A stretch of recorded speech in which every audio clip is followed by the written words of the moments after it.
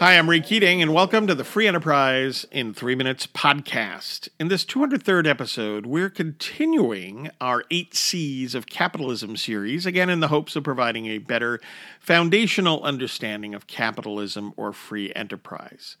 So, the second C is consumer sovereignty. As noted in the last episode, our first C was competition, but it was competition within free enterprise. And that means that politicians, for example, aren't in charge of deciding what gets produced, how much is made, and or at what price. Instead, businesses, workers, and investors all compete in service of meeting or creating the demands and needs of consumers. This is what we call consumer sovereignty. Now, the word sovereignty can be misleading. Consumers do not rule over producers, for example, like a coercive ruler. After all, in order to consume under free enterprise, one must be a producer. Before one can consume or demand, one must first supply something of value to others. But production ultimately serves consumers, who in the end serve as judge and jury, if you will, on goods and services offered in the marketplace. Adam Smith, the father of modern economics, back in the late 18th century, wrote about competition and the role of the consumer in his book, The Wealth of Nations.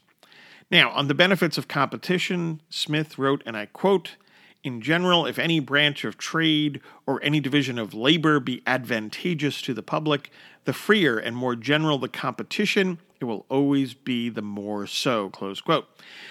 And regarding consumers, he wrote, quote, "Consumption is the sole end and purpose of all production, and the interest of the producer ought to be attended to only so far as it may be necessary for promoting that of the consumer," close quote.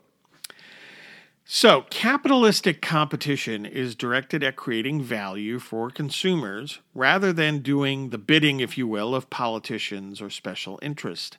That's beneficial in terms of advancing innovation, efficiencies, productivity, economic growth, wealth creation, the reduction of poverty, and the advancement of quality of life, while also undermining economic and political control over others. For good measure, consumer sovereignty, whereby people must think of others in terms of what they need, aids in at least reducing or placing some kind of check on impulses, ugly impulses, to think of others who are different from us as somehow being less worthy.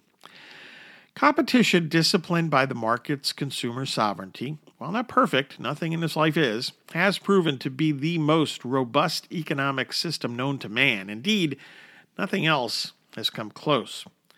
We'll be touching on more C's of capitalism in coming episodes. Thanks for listening. By the way, please pick up the paperback or Kindle edition of my weekly Economist books, and perhaps buy copies for others in your life, especially high school and college students.